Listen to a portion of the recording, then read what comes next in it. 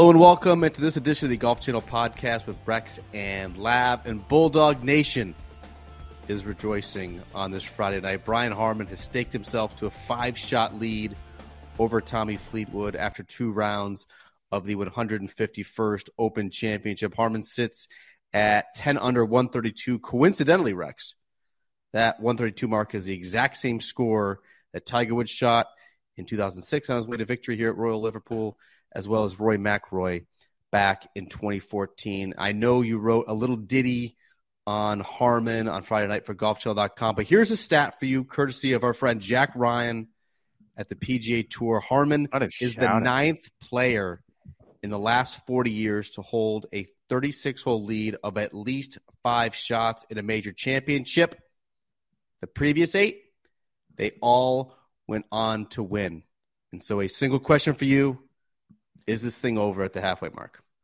No, it's not over. I was just sitting here thinking to myself, you are a University of Georgia homer, as you can tell by the hat you have on. I'm sitting by you, sitting by Mark Schlabach, who, again, is a University of Georgia homer, and Jack Ryan. That's the second shout-out he gets, another University of Georgia homer. So it's going to be a tough weekend for me all the way around. I'm going to go ahead and say this. If he does win, and there aren't many firsts when it comes to the claret jug. Like, people have drank all manner of liquids out of that thing. But do you think Uga has ever drank out of the claret jug? Can you imagine how cool that would be? I can't imagine that he ever would have had occasion to. I'm not sure that Uga wants to be downing Bud Heavy, which Just I'm water. sure is Brian Harman's drink of Bud choice. Heavy. We'll have to fast forward 48 hours to see if that actually comes to fruition. When you look at this list, Rex, of the previous 8 players who went on to win after having staked themselves to such a large lead, we're talking Scotty Scheffler at the 2022 Masters, Brooks Koepka, 2019 PGA, Spieth, 2015 Masters, Roy McIlroy back in 2011, Tiger Woods, Nick Price, players of that ilk. Brian Harman, a very nice player, a top 50 player in the world, 2-time PGA Tour winner, but has really only been in major contention once. Back in 2017, he held the 54-hole lead at Erin Hills, ended up tying for second here. Make the case. Why can Brian Harman win this Open Championship, and why can he not, or why will he not? Okay, so that one, I'm going to go with why he will first. I think when you look at where he's at in his game, I had a chance to talk with his swing coach, Justin Parsons, this afternoon, and he's an old school guy. I mean, he's very much a field player. In theory, he plays, I mean, when you look at the way he likes to play the game, he likes to play golf shot, not golf swing or golf theory. He's going to go out there, he's going to see the shot. He should love this type of golf. That hasn't been the case up until last year. He didn't have a top 10 in the Open Championship. He hadn't played particularly well on links courses. Something clicked on Friday last year at St. Andrews, and he got his first top 10. Certainly he's playing well this time around. He played well last week at the Scottish Open. So I think he has a lot of momentum on his side. You look at the way he's been playing on the PGA Tour. The last 3 starts haven't been outside the top 15. Justin Parsons said he's swinging it as well now as he ever has. All that being said, it's hard for me to imagine how he gets it done. It would be entirely different for a lot of different reasons. Hard to imagine. He's up by 5, Rex. How can you not imagine him getting it done? If we were having this conversation tomorrow night, my degree of confidence would be through the roof that he was going to get it done, again, by 5 strokes. I think over the course of a weekend of links golf with the forecast that we have, I just walked home in the rain and the wind, and it's just going to be more of that over the course of the weekend. I think you end up with larger swings, and you sort of picked up on that in what Rory said. Rory's 9 strokes back, and he sounded like a very confident man, not a man that was 9 strokes back. And I think it has everything to do with the idea that he knows better than anyone that 1 or 2 holes of links golf can do away with a 9-shot lead or whatever the case may be really, really quickly. I can sit here and make that argument. I can make the argument that, yes, he's playing well. Yes, he seems to have discovered something on links golf, but I just think the players behind him are going to make it so hard for him, and he's never done it before in a major. He admitted, you pointed out that 2017 U.S. Open, got out of his head, got ahead of himself, started thinking about Uga drinking out of the U.S. Open trophy, whatever the case may be, and consequently he fell apart. It's going to be a struggle for him. The case for, I mean, he's clearly been trending as we headed into the year's final major. The case 4 would involve him driving it so well as he has for the first 36 holes. He's hit it in just one bunker. Obviously, that'll be a key for success, would be avoiding any sort of unforced errors, avoiding any double bogeys. It's kind of letting the field have a little bit of confidence.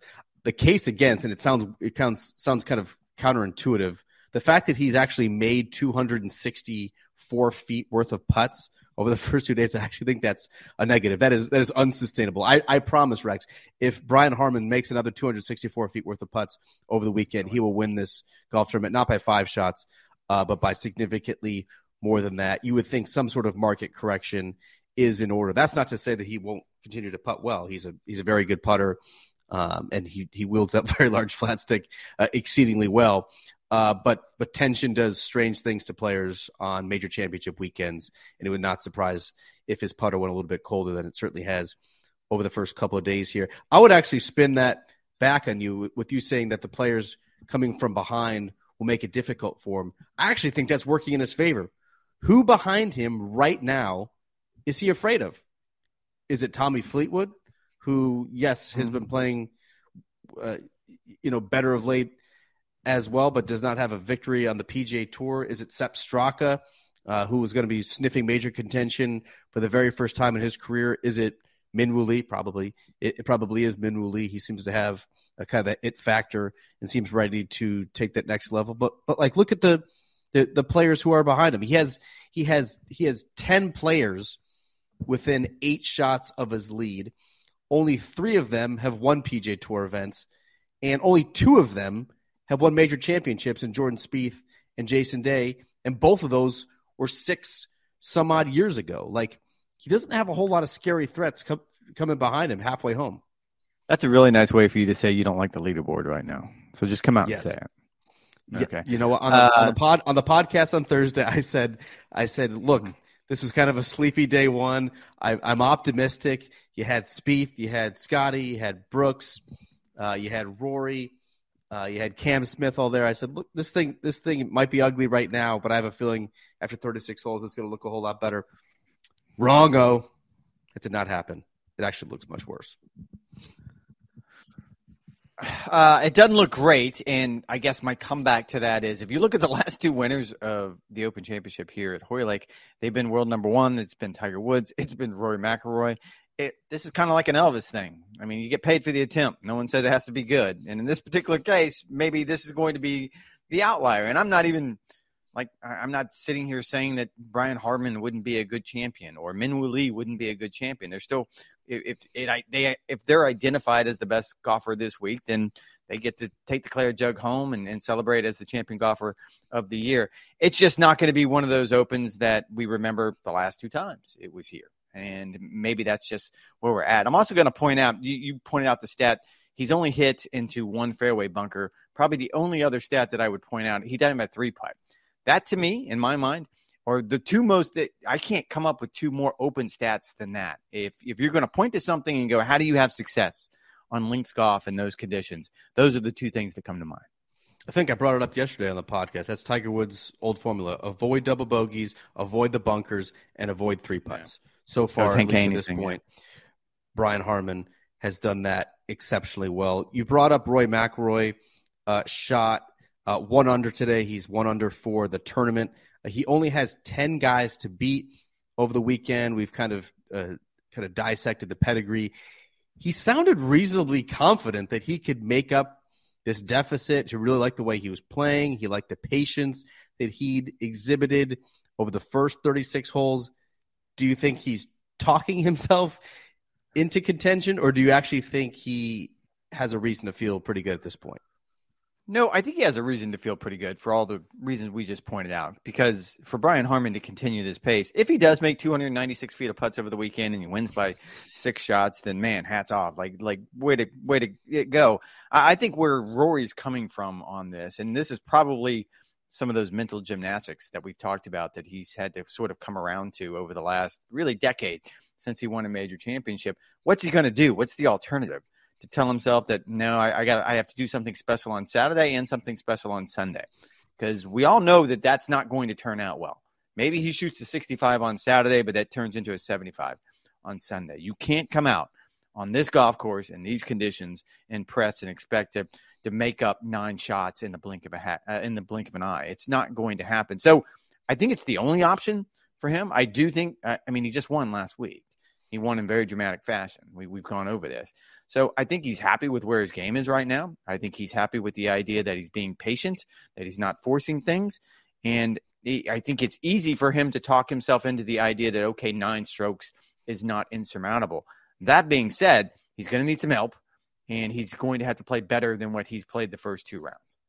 Yeah, he needs to be a little bit crisper with his iron play. That has at times cost him, and that'll be paramount to give himself as many birdie opportunities, good realistic birdie opportunities as possible to close what right now is a 9-shot deficit. I'm a little bit confused, Rex, because I keep hearing about this forecast and how things are going to turn on Saturday. Let me read this forecast. This is the latest up-to-date forecast that we have. Read.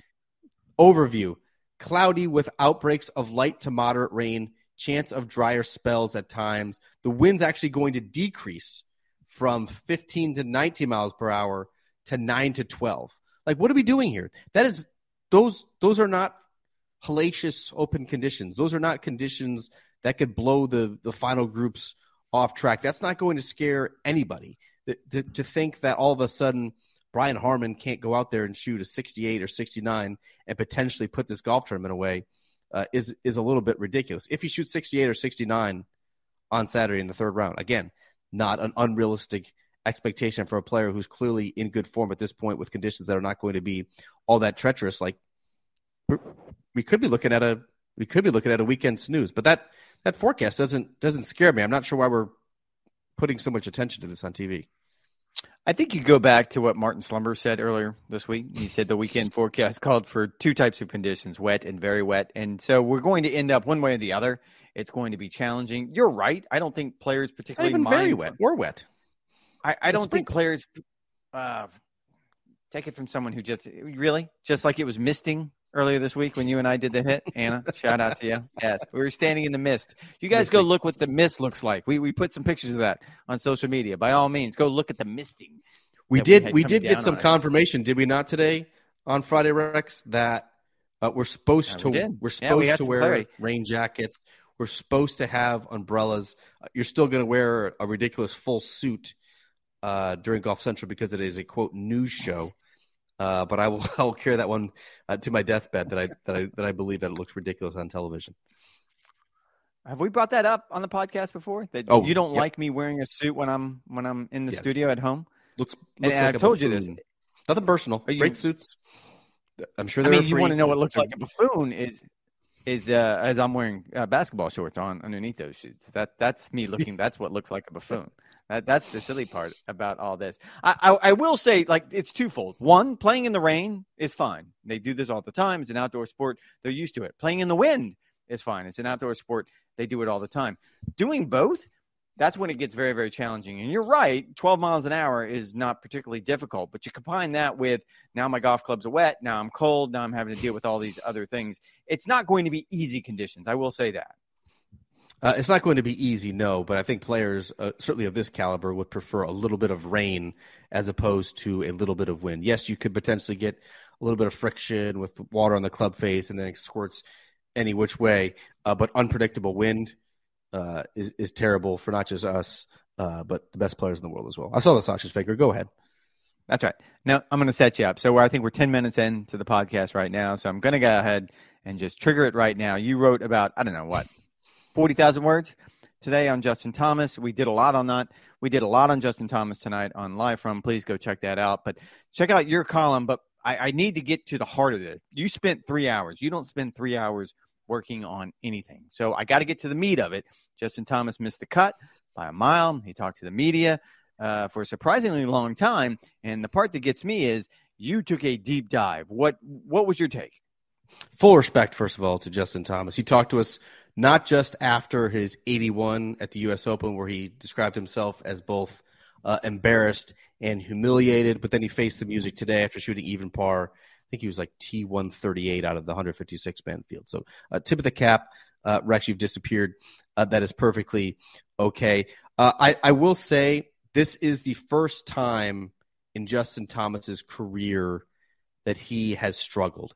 And I found that to be just a little bit of a jarring experience. He's never gone a full year without winning. He's never recorded fewer than 7 top 10s in a season. He's never finished worse, besides his rookie year, worse than 12th in the FedEx Cup.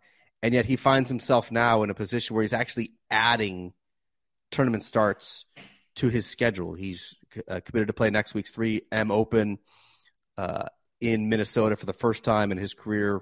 Currently, right now, he's projected 75th in the FedEx Cup standings, would not qualify for the first playoff event. And so there's a lot of complications that I dove into with this first prolonged slump. It's not just the playoff eligibility and what that could potentially mean for qualifying for the designated events next year, whether he's top 30 in the world, potentially needs a sponsor exemption. There's also the Ryder Cup picture and where he falls in there. Zach Johnson talked extensively, almost seemed to give JT a vote of confidence. It seems like if he could just show any sort of form over the next couple of weeks heading into the playoffs, that, yeah, it would still merit serious consideration for a captain's pick just based on his experience in the Ryder Cup and what he means in that team room. But I also kind of dove into the human element as well, Rex. And you and I talked about this today in the media center. When things are going great with this relationship where your dad is also your swing coach, like I can't imagine a more fulfilling experience, a more satisfying thing for a father and son to enjoy than being at the absolute height of the profession. You know, Mike Thomas is a lifelong club pro, and his only pupil now is one of the very best players on the planet. Like, that has to be insanely cool. On the opposite end of the spectrum is I can't imagine a worse scenario for a student-coach, parent-child relationship than having a prolonged slump. The irritation, the frustration, the anxiety, the bickering, the silence, the traveling throughout the world together. It's impossible to think that the friction that they're experiencing on the range and inside the ropes will not carry over to their family life outside the ropes. And I think that's something that can't be ignored. And there's kind of a human element to this, which is deeper than just a guy who's not playing very good golf right now. So, and again, I kind of exaggerate. Please go check out golfchannel.com. You spend a lot of time working on this, and I know it's a very, very good column. The gist of it, though, it is interesting. You brought up Zach Johnson. We've talked about this the last probably 3 days in the media center, and it's amazing sort of the arc of, I guess there was one person in the media saying that JT is completely out of the Ryder Cup conversation. I think that's ridiculous. I think there's still a lot of things that are going to happen. But in the immediacy of now, does he make that team? I mean, in your mind, should he make that team is probably a better question. Right now, I would still pick him for the U.S. Ryder Cup team. Why? I absolutely would pick him for the Ryder Cup team. I think there are certain intangibles that he brings. You think about his record in the Ryder Cup. I mean, it's absolutely ridiculous. He's 16-5-3. Like, that winning percentage is so much better than any other American player. And if you put him with a partner, it could potentially alleviate some of the pressure that he feels to perform in a solo act. He's obviously had a ton of success with Jordan Spieth in both of those formats. I think he's just such a vital presence. I mean, he's essentially the American version of Poulter, only he's a world-class player. Like, he's a better player than Poulter could ever have dreamed of being. And so I know he's in the worst slump of his career. I know he's missed 4 of his last 6 cuts. I know he might not potentially play in the playoffs, but I still trust him to perform when it matters most over some of the other options that Captain Zach Johnson is going to have. And I think at this point, Zach Johnson probably agrees with me. It seems like he does, like listening to his comments today. I will say this, so let's run through it real quick, and I don't want to bog this down because this shouldn't be a Ryder Cup conversation. But right now, the U.S. standings are Scotty Scheffler, Wyndham Clark, Brooks Koepka, Xander Schauffele, Patrick Cantlay, and Max Homa. That's the top 6.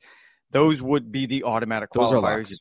Those are locks. Those would be Spieth is a lock. Spieth is a lock. Well, Ricky Fowler's then you a lock.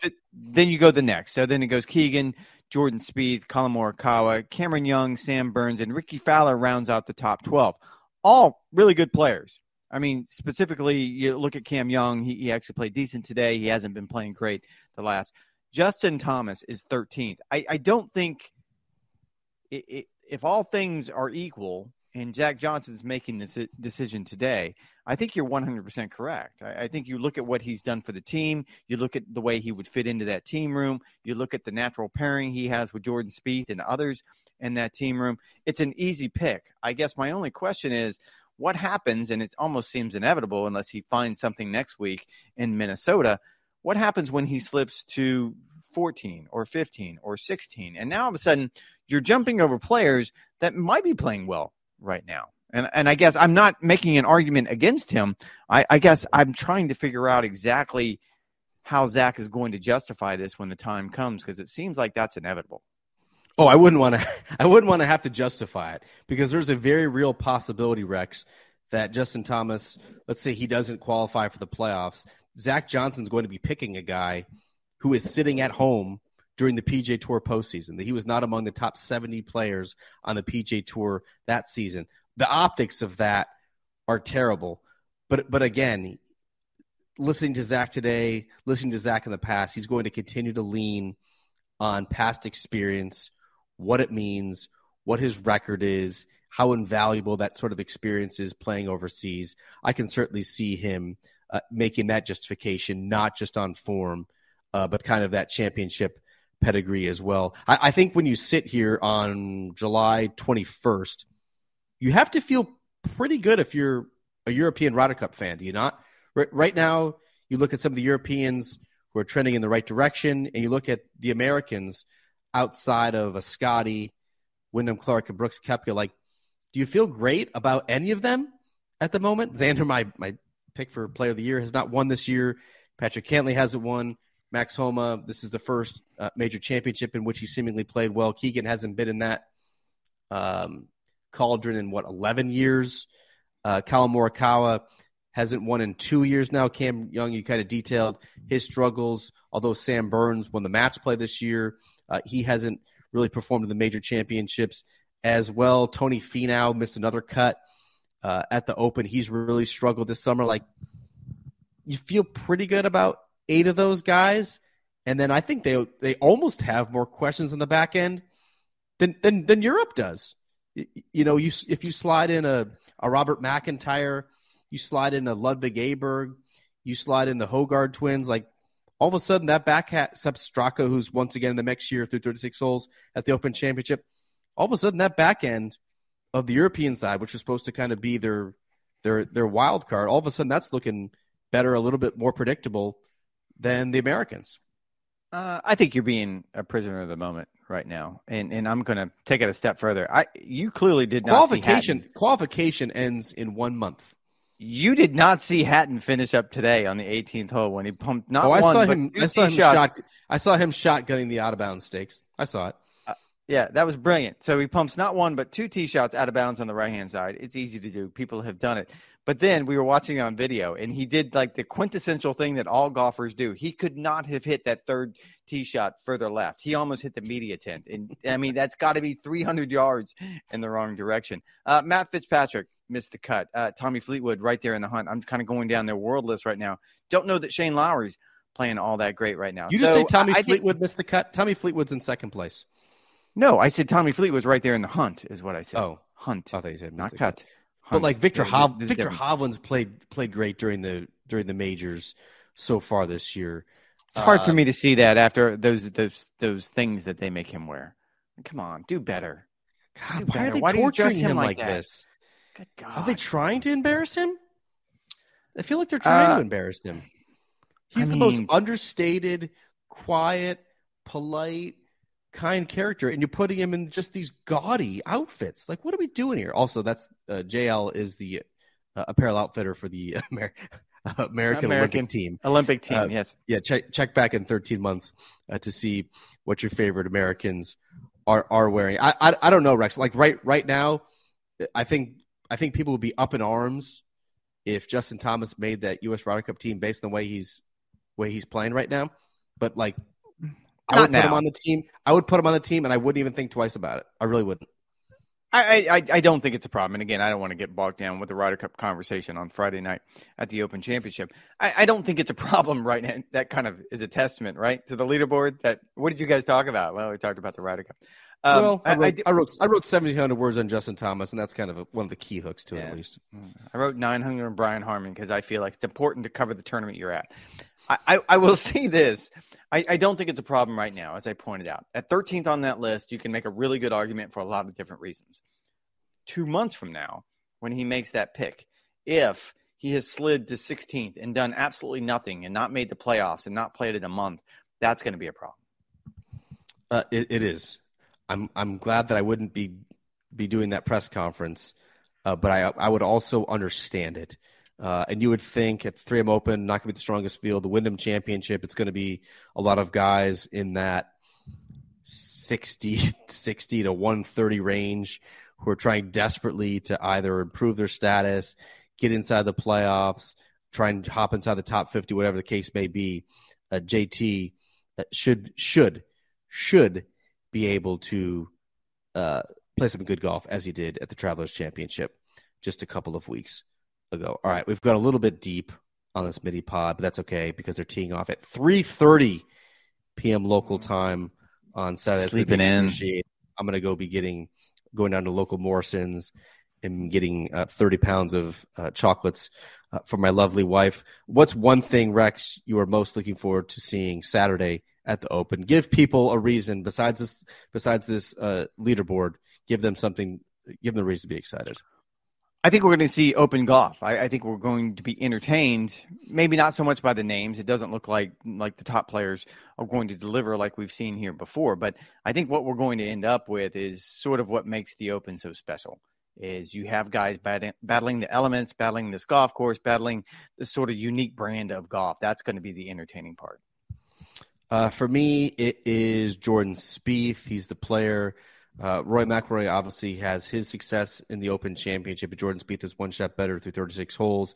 Came home in 39. Kind of took a little bit of steam out of what could have been a very juicy subplot there. If you're a Jordan Spieth fan, I think you have to feel pretty good that he is actually in this position inside the top 10 at the year's final major without his best stuff to this point. Like he's outside the top 40 strokes gained off the tee and putting.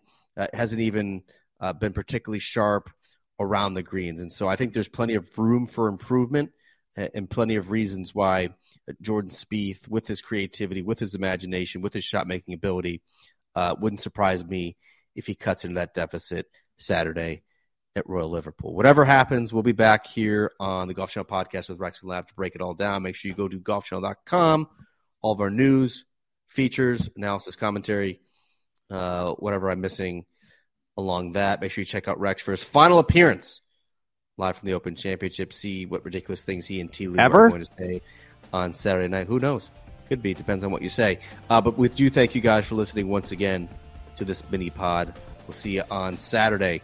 We'll be sleeping in and getting lots of chocolate. What happened to his face?